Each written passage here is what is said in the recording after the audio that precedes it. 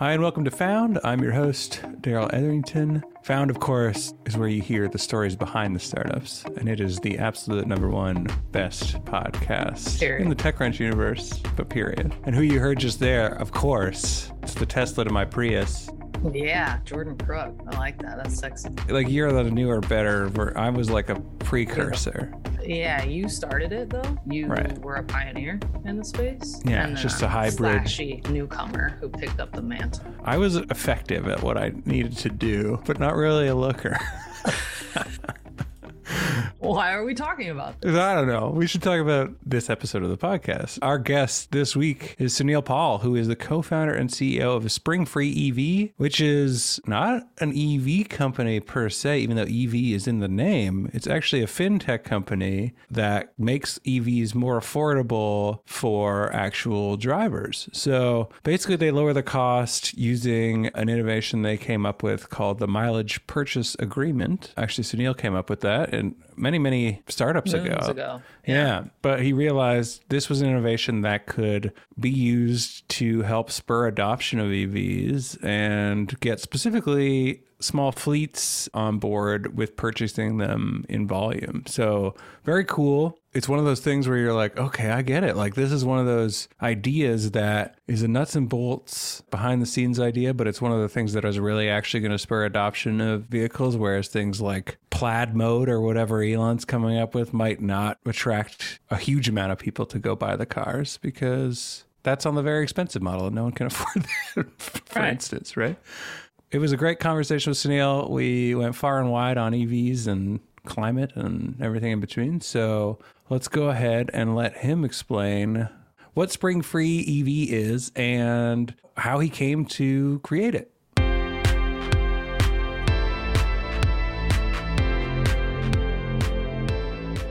Hi, Sunil. Thanks for joining us. Hey, great to be here. All right. So we like to start these off by getting a little bit of an explainer of your company. So we're here to hear about Springfree. Let me do that. We're here to hear about Springfree EV, which I just learned is a bit of a tongue twister. Real time lesson. But definitely a very cool concept behind the company. You're probably better at explaining it than I would be. So why don't you take it away and give us a kind of TLDR on what Springfree EV is all about? Sure. Well, thanks for having me. I'm Sunil Paul. I'm CEO of Springfree EV, and I get a lot of practice saying it, so I usually don't trip on it.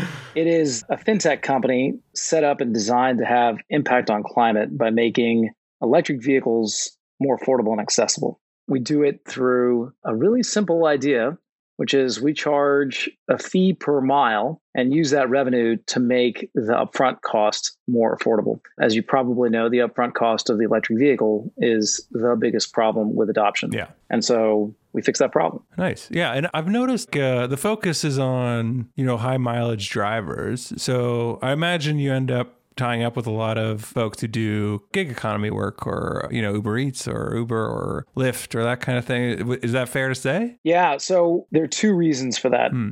So we are focused on the sharing economy and car sharing in particular. And many of those car sharing hosts also work with Uber, Lyft, and delivery drivers. The reason for it is that if you have an electric vehicle, eventually the total cost of that vehicle will be lower than a gas-powered vehicle, but only if you drive it. Yeah. If you just stick it in the garage, it's never going to be cheaper. That's actually the reason I still am ICE, right? My car I use, I don't know, like once a month. I use it enough to keep the battery going, but not much more than that. And if I had an electric, I would feel like an idiot. And also it would just be, the battery would just be leaching or whatever they call it, like slow drain, right? Especially in the cold Canadian winters. Canada. So I take that point very personally, but yeah.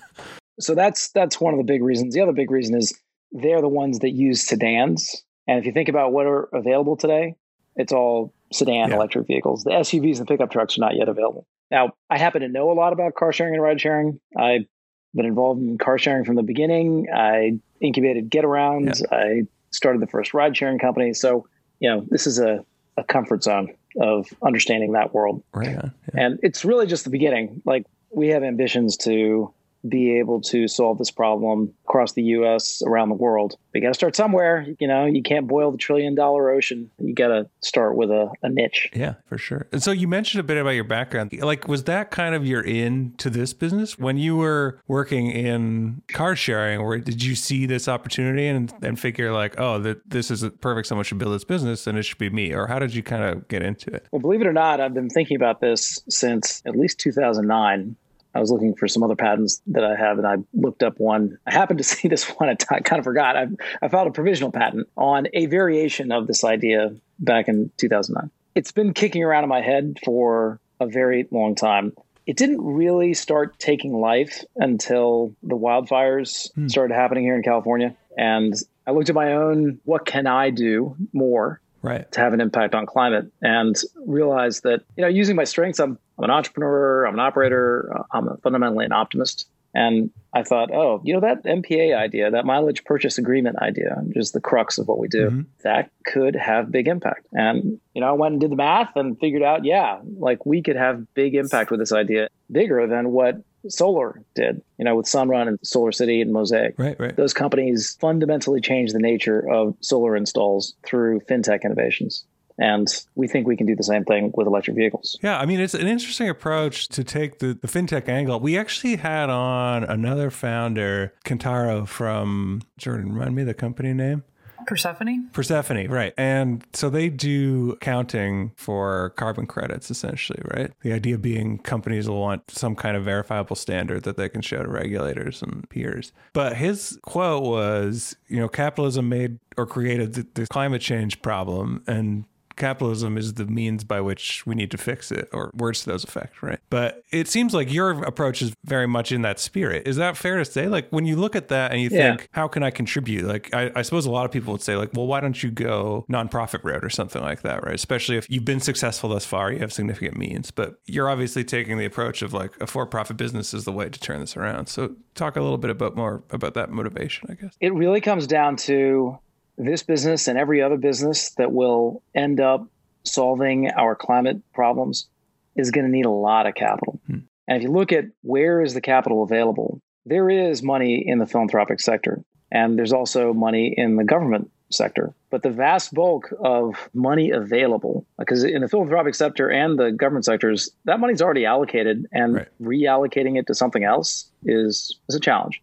Reallocating something in the commercial sector is a function of risk and reward. So if you can develop a new method for, better return for the same risk, or better, whatever, get that ratio right, money is going to flow in. And there's a tremendous amount of capital out there that wants to invest in sustainability and governance, ESG kinds of investments. There's already $3.5 trillion just in equities globally interested in ESG investments. And, by the way, there's not that many opportunities to invest in something that can scale to hundreds of billions of dollars.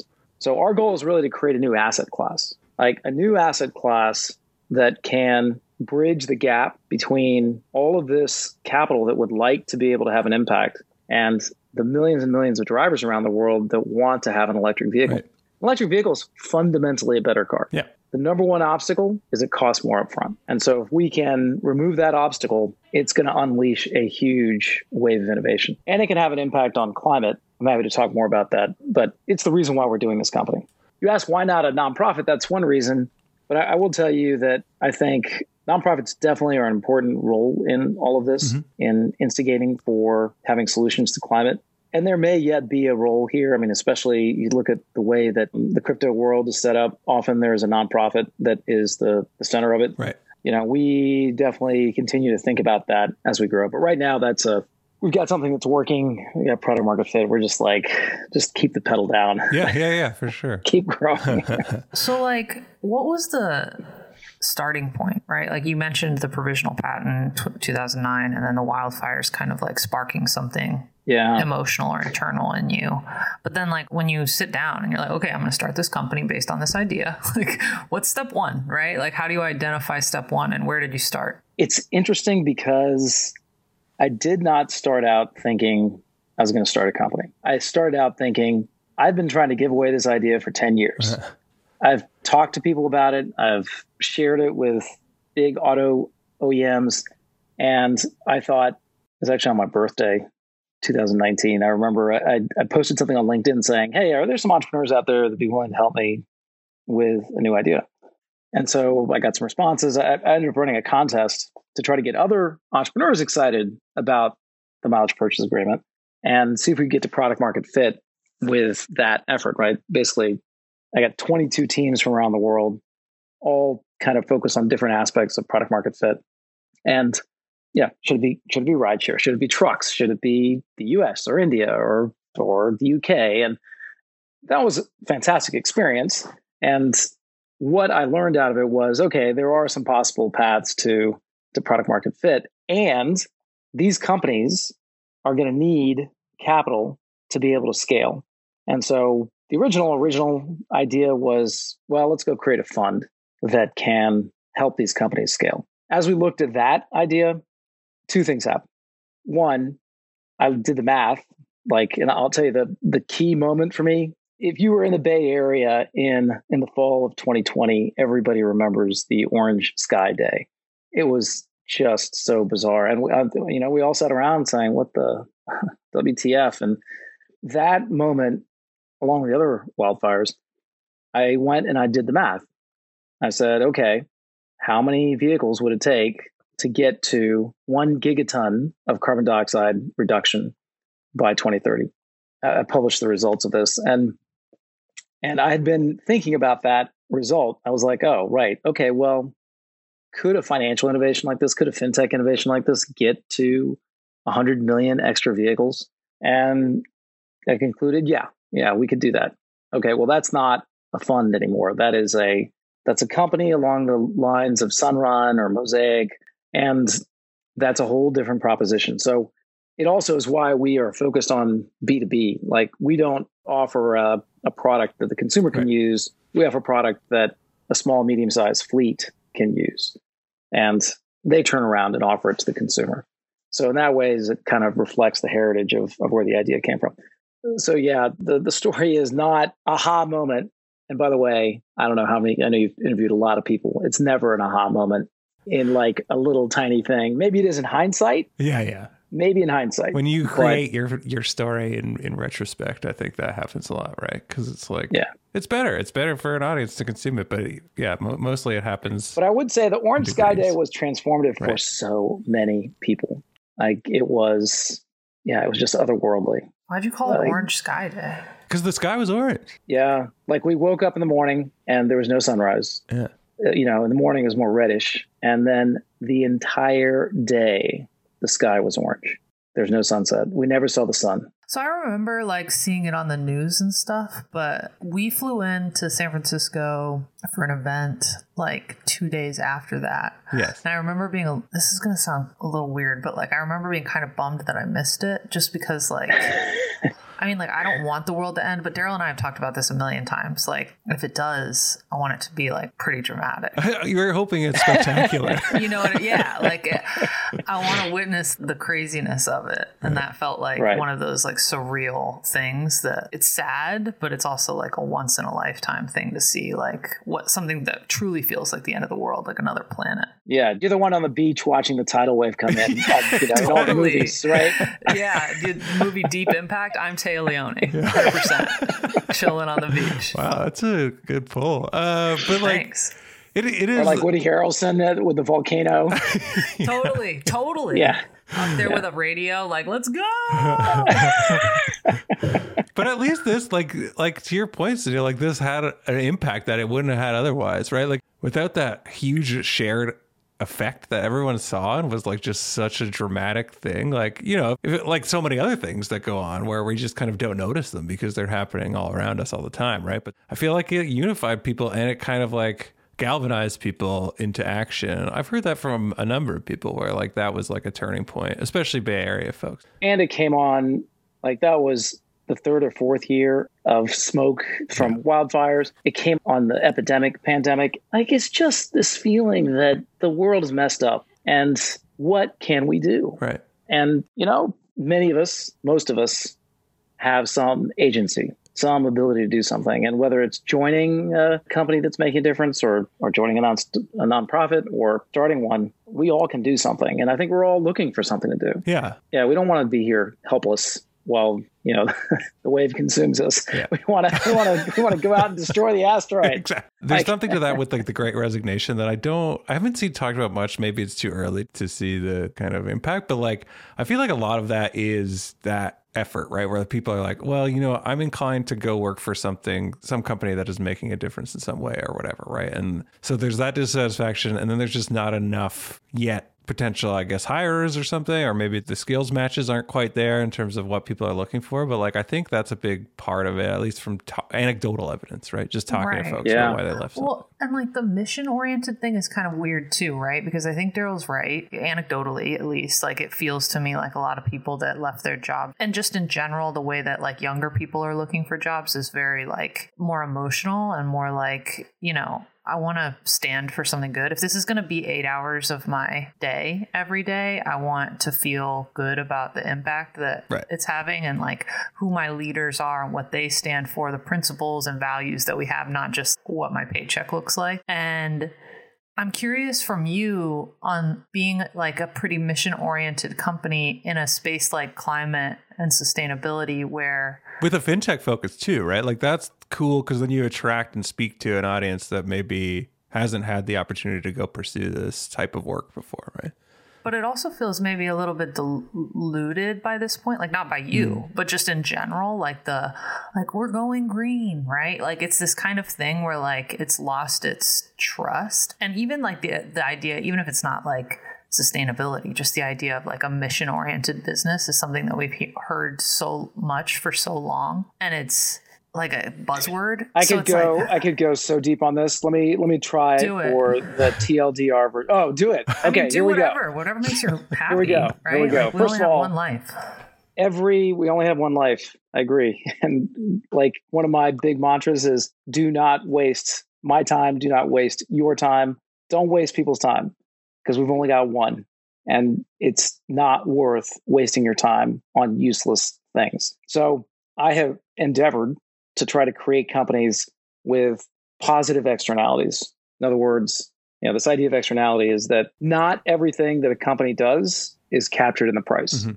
Traditionally, it's known as a negative externality. So, for example, if you're a utility and you're making electricity, there's all kinds of positive things you're doing, creating jobs and electricity and making life easier for people. And there are all these negative externalities, your pollution from the coal and natural gas and whatever else.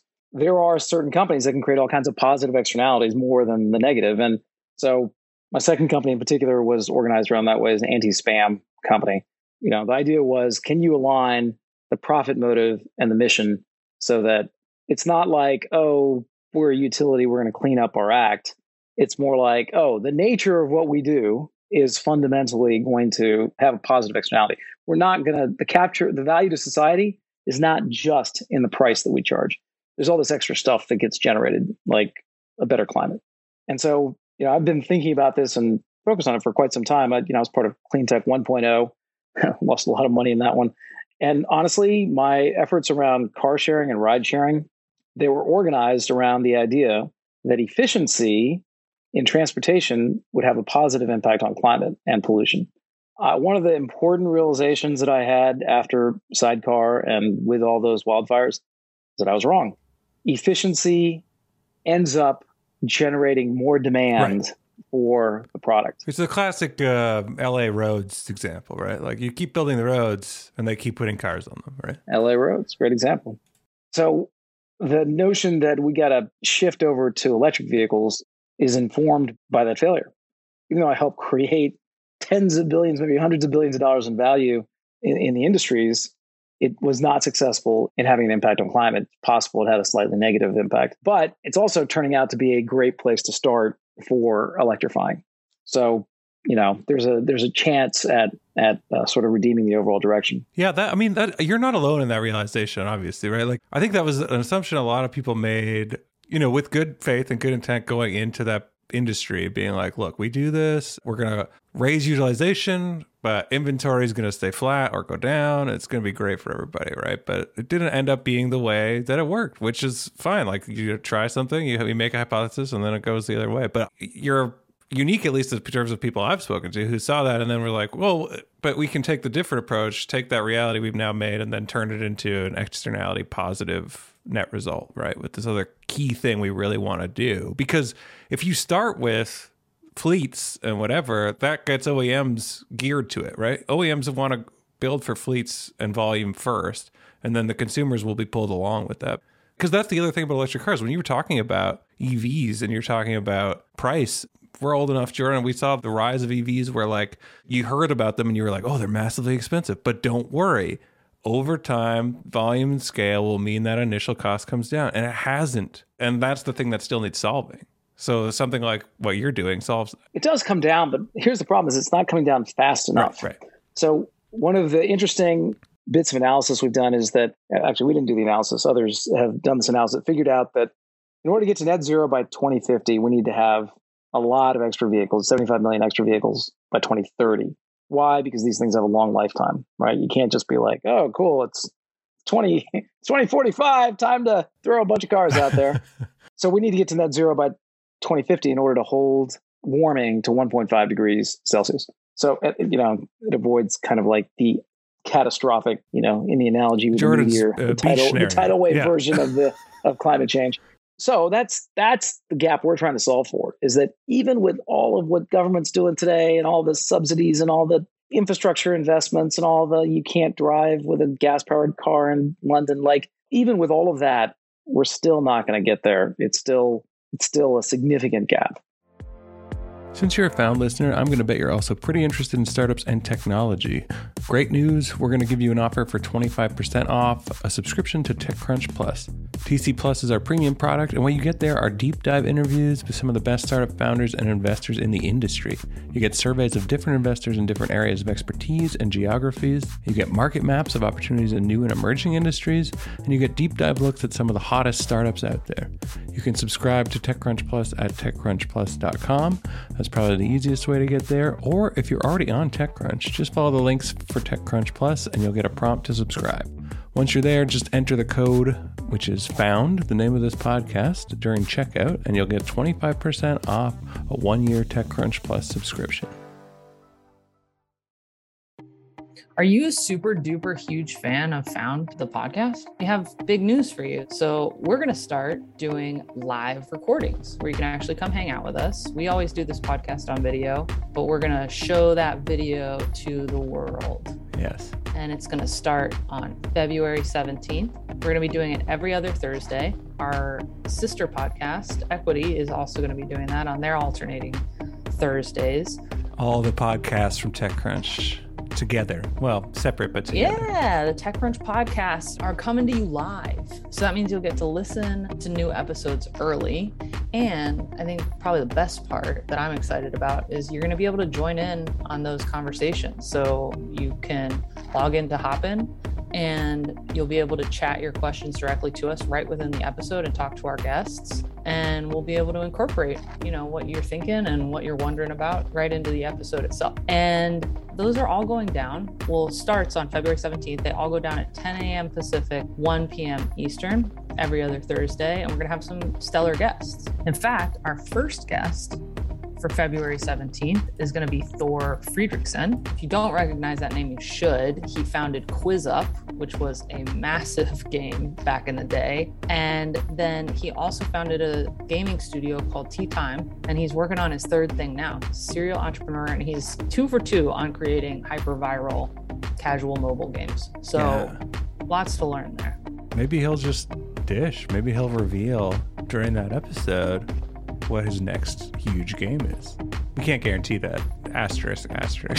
Maybe he'll explain how he got 2 viral hits and has yet to really bring them through on the successful business side of things. So you just find the link in the description if you want to register to come hang out with us. What about on the supply side? Because the other thing I hear people complain about a lot, especially at the right now with supply chain issues, is I want to buy a car with a battery in it. I can't find a car with a battery in it on a lot to buy, right? So how has that affected your business and how are you kind of navigating that? Well, the supply chain issues are definitely a short-term problem. We do see that will resolve itself just through all the investments that are happening.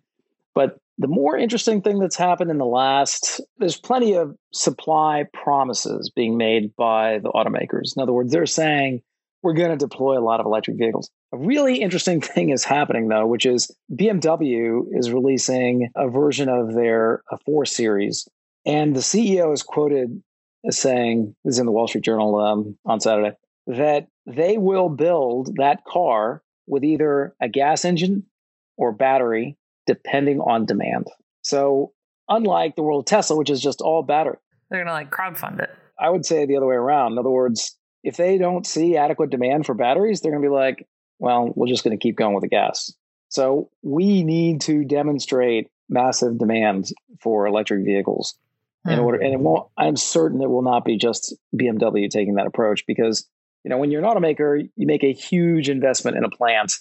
And, in fairness to them, the sort of whipsaw effect of, Trump comes into power and says, no, we're not going to do electric cars. And Biden comes in and says, yes, we are. And it's hard to build when you're because they build their platforms for in a span of 15 years or whatever, at least, right? They build their platform and they're like, we're going to build one platform.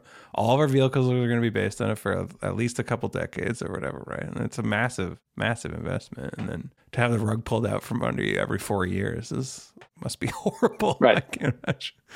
Well, that part of it's probably not going away, unfortunately, right? The pendulum swinging at full speed right now doesn't seem to be slowing in any way.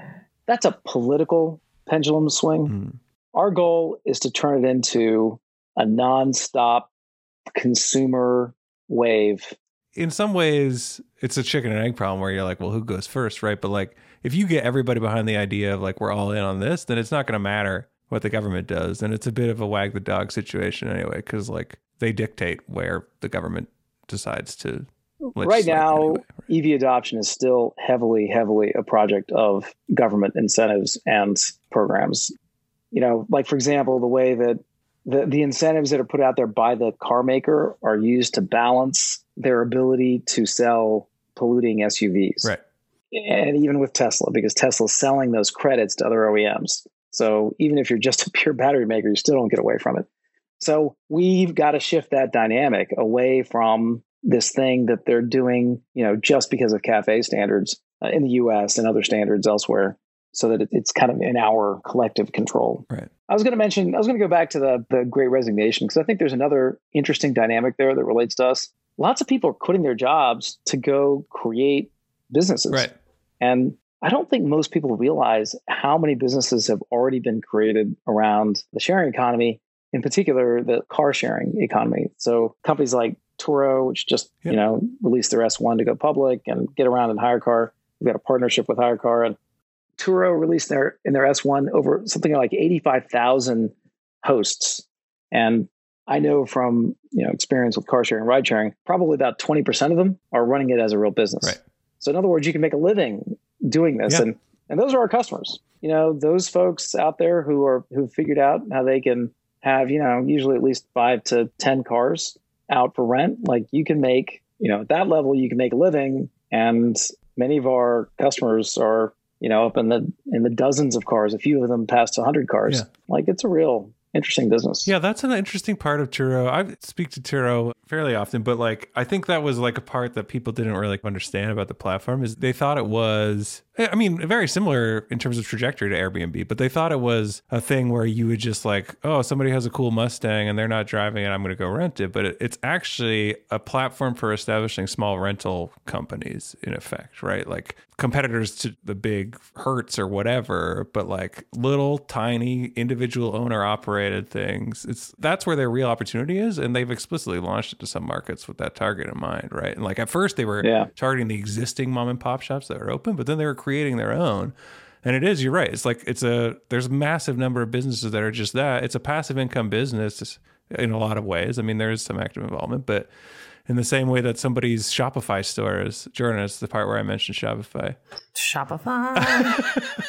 Are they a sponsor? No, they're not. I just used to work there. Every episode. Shopify in Canada. But, a lot of people associate that too. Like once you resign and you want to like start control your own destiny, you find these opportunities where there are platforms you can build little businesses and you work on them and you invest in them, but they're not necessarily tracked or visible to a lot of folks. This great resignation may end up turning around. We've had a decline in entrepreneurship since the 70s. Right. Despite all of, topics that you all write about, it's kind of surprising. And it's possible this pandemic will actually turn it around because there's a lot of people deciding, oh, wow, I can go make a living on my e-commerce site or as an Airbnb magnet. Yeah. Also think about it as a tech entrepreneur. I think this story gets played out over and over again, which is we go out and we create these platforms that allow as little as one person to plug in and do something, whether that's, eBay back in the old days or more recently Airbnb and Turo, but also companies like Mosaic, which is a solar finance company. They start out being able to handle small participation, and then people discover, oh, wow, I can make a living on this. I can make a real business on it. And then the volume of transactions ends up being driven by the people who are kind of professionals at it. And the same is true for ride sharing. Yeah. Right? Like when you get into a ride share, it used to be everybody was kind of a casual driver. Now you get into it, and most of the time it's somebody who does it either part-time or most time. And so the same dynamic plays out in all of these platforms because once you can create that low-cost infrastructure that's capable of handling a lot of people, you can scale it up to take on incumbents that have a much higher cost of infrastructure. Yeah, this will be my last Shopify thing, I swear, Jordan. But that 70%, that was one of Toby's favorite quotes as well, right? That entrepreneurship is actually on the decrease. So it's their job to kind of turn it around. And then also they created Shopify Plus by accident because for exactly the reason you're talking about, right? Like they were supporting small individual sellers. Some of those got to the scale where they were coming and saying like, oh, I'm going to run my international retail business that does 100 million in revenue like yearly on your platform. Can you support that? And they were like, I guess we can. And then they just added a plus to it and said, this is our product now, right? And gradually added enterprise figures. But it's the exact same thing you're describing for the e-commerce market. Yeah, same thing's happening with Stripe and just on and on. Like this is the same movie that's playing out in tech over and over again. I want to ask or transition into future focused stuff for SpringFree EV. Like, do you think about different kinds of financial products or do you think about the scaling customers? Are you seeing that already? How do you see the evolution of the business? What a good question. We think a lot about what we do next. I can tell you that it's all organized based on our top priorities. So as a corporation, we consider our top priority to be climate impact. Right. That's above even having profit and all the rest. So when we think about new product opportunities, we think about that as kind of the guiding principle. So the number one thing we're going to do is simply execute on what's in front of us. When you've got great product market fit, you've got go to market fit, don't screw around, just go get that done. So that's like job 1, 2, and 3. Now, in addition to that, we know that there are additional kind of supporting products that will help us in that journey. So those are all coming. I'm not going to pre-announce them here, but you can imagine that there are things that would make our fleet managers more efficient. There are things that our customers more efficient. There are things that would kind of expand the offering so that we could make it attractive to more and more people. Mm-hmm. Like right now, our offering is. You're a car sharing host on Turo or on HireCar. You can get a handful of electric vehicles. You can get dozens of electric vehicles. And you're going to pay a monthly fee and a mileage fee. But you're not going to have to go through a credit check. You don't have to mortgage your house. You don't need 5 years of operating history. But it fits within a particular band of vehicles. So you can see us expanding the band of vehicles. But beyond that, the next segment that we see beyond this kind of car sharing and gig economy is being able to offer something for high mileage drivers. If you're a high mileage driver today, which by the way, there's about 10% of US drivers, there's almost 300 million cars in the US, 280. So 10%, like roughly 30 million drivers that put on an average of 30,000 miles a year. Now, these drivers skew SUV and pickup truck. Right. So, there aren't good SUVs and pickup trucks that are EVs. The world's not kind of ready to go create an EV product for them quite yet, but it's about to happen. So we want to create an offering that if you are a high mileage driver, you could enter into this mileage purchase agreement and lower the price of your car or your truck, SUV. The reason why it's so compelling for a high mileage driver is that your options today, you don't really want to get into a lease. No, it penalizes you for being a high mileage driver. Yeah. So, we like opportunities where the competition is terrible. Yeah. So that's kind of our next segment after this car sharing economy. Yeah, that makes a ton of sense. Because that's the reason why, at least because I go in and I'm like, I'm going to use this many kilometers in Canada, but they're like Canada. they are like, okay, first of all, you shouldn't even own a car, idiot, and then second of all, this is great. We love you. You're our favorite customer, right?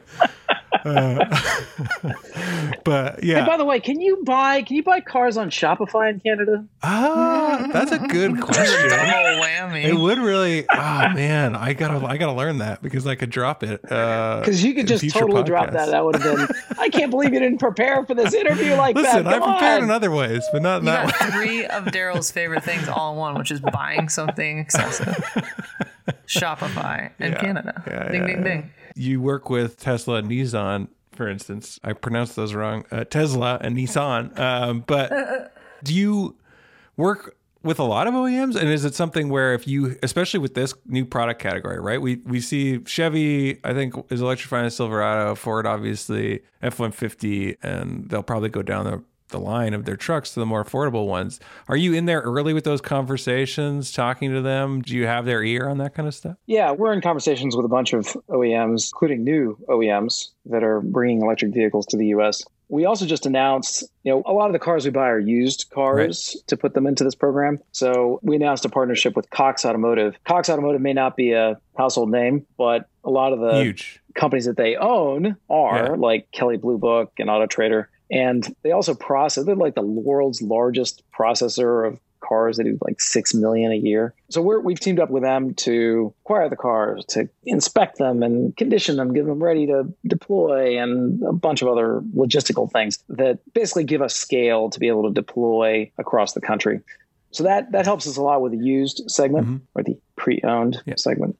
And then for new cars, we're kind of in conversations with a number of OEMs about getting access to more cars. But yeah, the Nissan, we've got a number of them showing up this month and next. We're excited about continuing to expand because they've got a new Aria coming out this year. The Leaf is actually, I think, kind of got a bad start because it was kind of a compliance car. In other words, a car that was built just so that they could comply with the rules and not all that well designed. But it's actually a pretty good car, especially the latest version. Yeah, they iterated well on that. Yeah, like it gives them the ability to say like, oh, well, we were one of the first, right? Like that is the other side benefit. The Leaf has been around for so long, but mileage on the original Leaf was such that like it was not really a useful automobile. The new one is like a perfect fleet car, I would imagine, for in-city use, basically, right? Like it's not... And we know it's very popular in some European cities, specifically the electric. And so...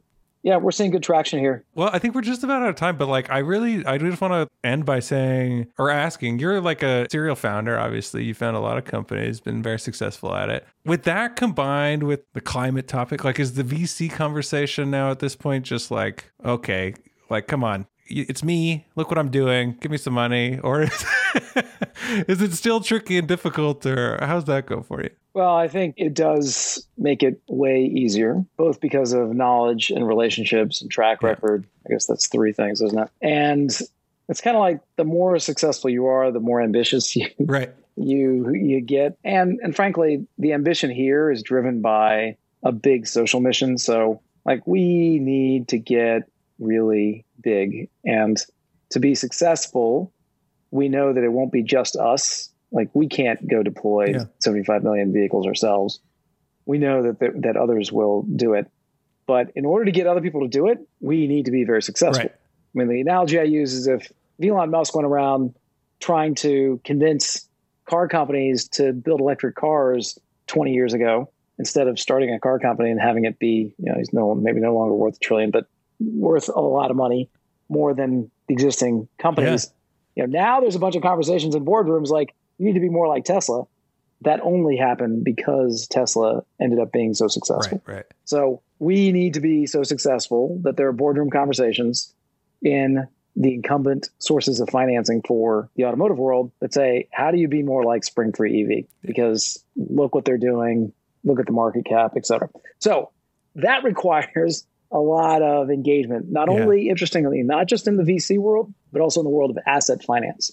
So something that some of your listeners may not be as familiar with, but in the climate world, it's really important to understand that this is pretty capital intensive, but you don't want to use the venture money to finance all of that capital intensity. You want to use asset finance. And so we've already been successful in raising and using asset finance, and we're out talking on both fronts, on both the sort of equity and the asset finance front. Yeah, that is a good point. I'm sure people don't realize, but I know other companies that are in the same boat where you don't realize like they are, fundraising is a slog, right? And a lot of our listeners know fundraising is a slog, but imagine you're also at the same time going and talking to, banks and asset lenders, and you got to pitch them too in a very different way, but you're doing simultaneous pitching on both sides, right? Now, luckily for the climate world, one of the very big differences between now and Clean Tech 1.0 is there's so much more capital that understands it. And many of them have been through Clean Tech 1.0 and now have the lessons of both what to watch out for and what can work. And so it's so much easier because of that, the learnings from last time around. All right. Well, that is going to do us for time, but thanks very much for joining us, Sunil. It was great talking to you. We had pretty far-ranging conversation, but awesome, illuminating. I learned a lot. I don't know. Well, thanks, Neil. It was fun talking to you. Well, I enjoyed doing it. Thank you for having me on.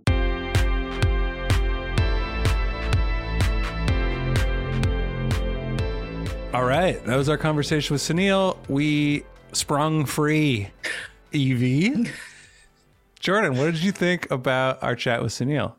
I'm always interested in these startups that innovate on the things that are normally kind of set in stone, right? Like business model innovations, right? Which is essentially what this is. Like we call it a fintech company. It's not, it's kind of a fintech company, but like ultimately it's just buy these cars a different way. Right. It reminds me of ClassPass, right? Where ClassPass was like, what if you did classes, but on a subscription? We take for granted, I think, sometimes those kinds of innovations or breakthroughs. And so I'm always interested in people already buy EVs. We want people to buy more EVs and buy them faster. Let's just change the way we buy them. Right? Yeah. We don't have to change anything about the technology itself. So I'm always interested in that because I think it's a different way to approach a startup that people like, it gets forgotten, right? Or ignored more because there's always like a playbook.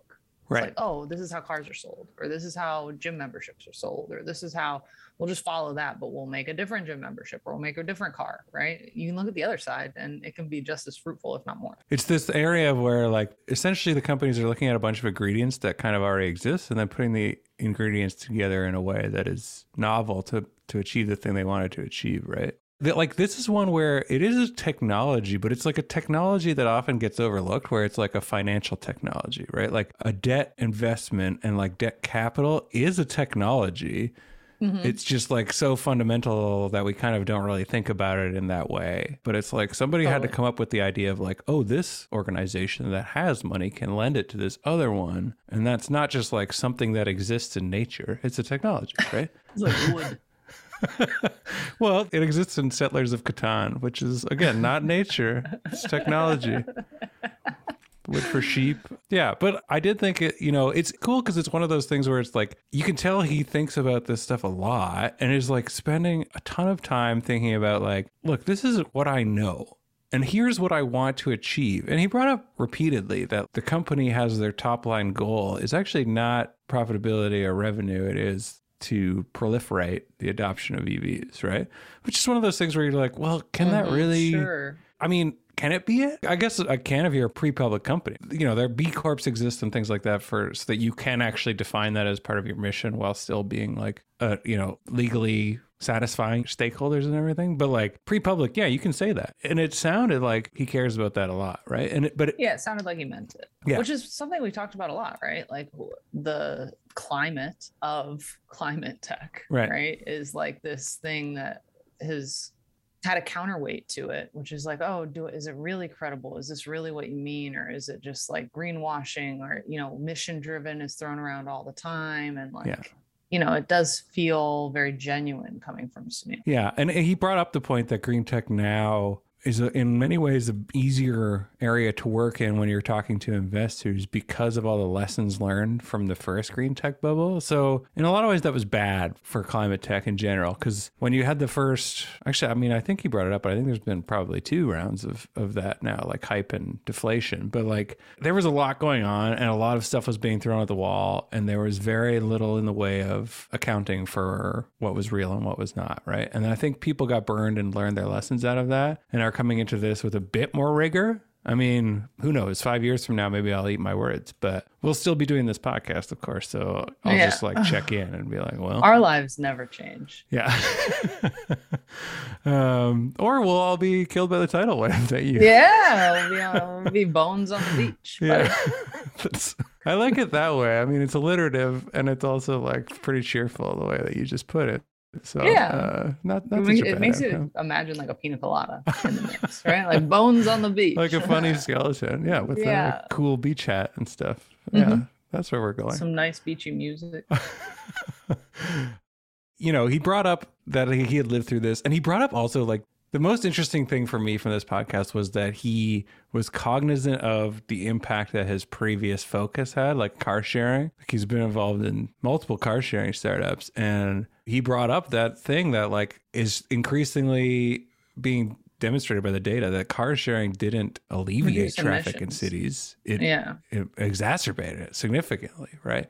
Which was not the intent. At least it was not the way that it was sold. I think depending on who you're talking about, some people might have been aware that that was going to be the case or might not have been. It seemed like for Sunil, it was genuinely like, oh, this was an unintended consequence, an unintended externality, as he put it, that he did not like, right? So it's cool to hear about somebody realizing that they've done that and then setting about to correct it. Whereas when we talk about negative externalities in tech, a lot of the times we're talking about like people realizing they exist and then ignoring it or going off to do something else. Zuckerberg is the prime example, but like, oh, I did Facebook. Right, easy one. Society is ruined. I think I'm going to go do a metaverse now, right? Like I'll just leave that. I'll leave that burning pile of garbage behind and go do a metaverse. With little evidence to show that any lessons were learned, right? Like it's not like we're going to see metaverse be like, no ads and we're never going to take your data. Right. And, we're policing the way that conversations are happening and public discourse takes place. He's like, let's just do it with headsets on. Yeah, exactly. Same thing all over again for, in the other place. Yeah. But yeah, Sunil had that genuine moment of self-reflection and like a realization that he wanted to do something better. And he applied the levers he knows how to use in the way to maximize that impact, right? So I think that's very cool. I think so too. I also thought it was interesting that he like did not want to build this for like 10 years. Right. And was like trying to hand off like a good idea to an entrepreneur. I'm curious if like that's a thing that happens a lot. And I think among VCs it is. I hear about it a lot. And it's like, they were saying like, someone please build this and I'll invest in it, right? And then eventually they get tired of it. But from the other side, wouldn't you be like, no, I don't want to build your idea, right? Like there's like the entrepreneur in residence, right? That kind of like does that sometimes. Or like the studio model, right? Where those people are like, yeah, I just want to like build the thing, right? I don't necessarily care about what it is. Yeah, from the entrepreneurship community, they're rarely free radicals just floating around looking for an idea. You got anything I could build? Like they're normally like, I'm super passionate about this one idea I had 6 years ago, and I just like couldn't stop thinking about it. Well, that's why I think with people like Sunil, who are operators and are like lifelong operators, and then go into the venture space, they usually end up ping-ponging back out into the operator space again because they get one of those ideas that catches root. Mm-hmm. And they're just like, somebody's got to build this. And eventually they realize it's got to be them, right? Well, anyways, it was a good conversation. You should rate and review this podcast, et cetera, et cetera. Yeah, but be excited about it. Unlike Jordan, just like get in there and get really excited about your review and leave a scintillating one. Maybe put caps lock on. Put caps lock on. Why is that so hard to say? Put caps locks on. Anyway, good day, folks. Pound is hosted by myself, TechCrunch news editor Darrell Etherington, and TechCrunch managing editor Jordan Crook. We are produced by Ishad Kulkarni and edited and produced by Maggie Stamets. TechCrunch's audio products are managed by Henry Pickavet. You can find us on Apple Podcasts, Spotify, or wherever you get your podcasts, and on Twitter at twitter.com/found. You can also email us at found@techcrunch.com, and you can call us at 510-936-1618 and leave us a voicemail. Also, we'd love if you could spare a few minutes to fill out our listener survey at bit.ly/found listener survey. Thanks for listening, and we'll be back next week. Spring Free. Spring Free. Free.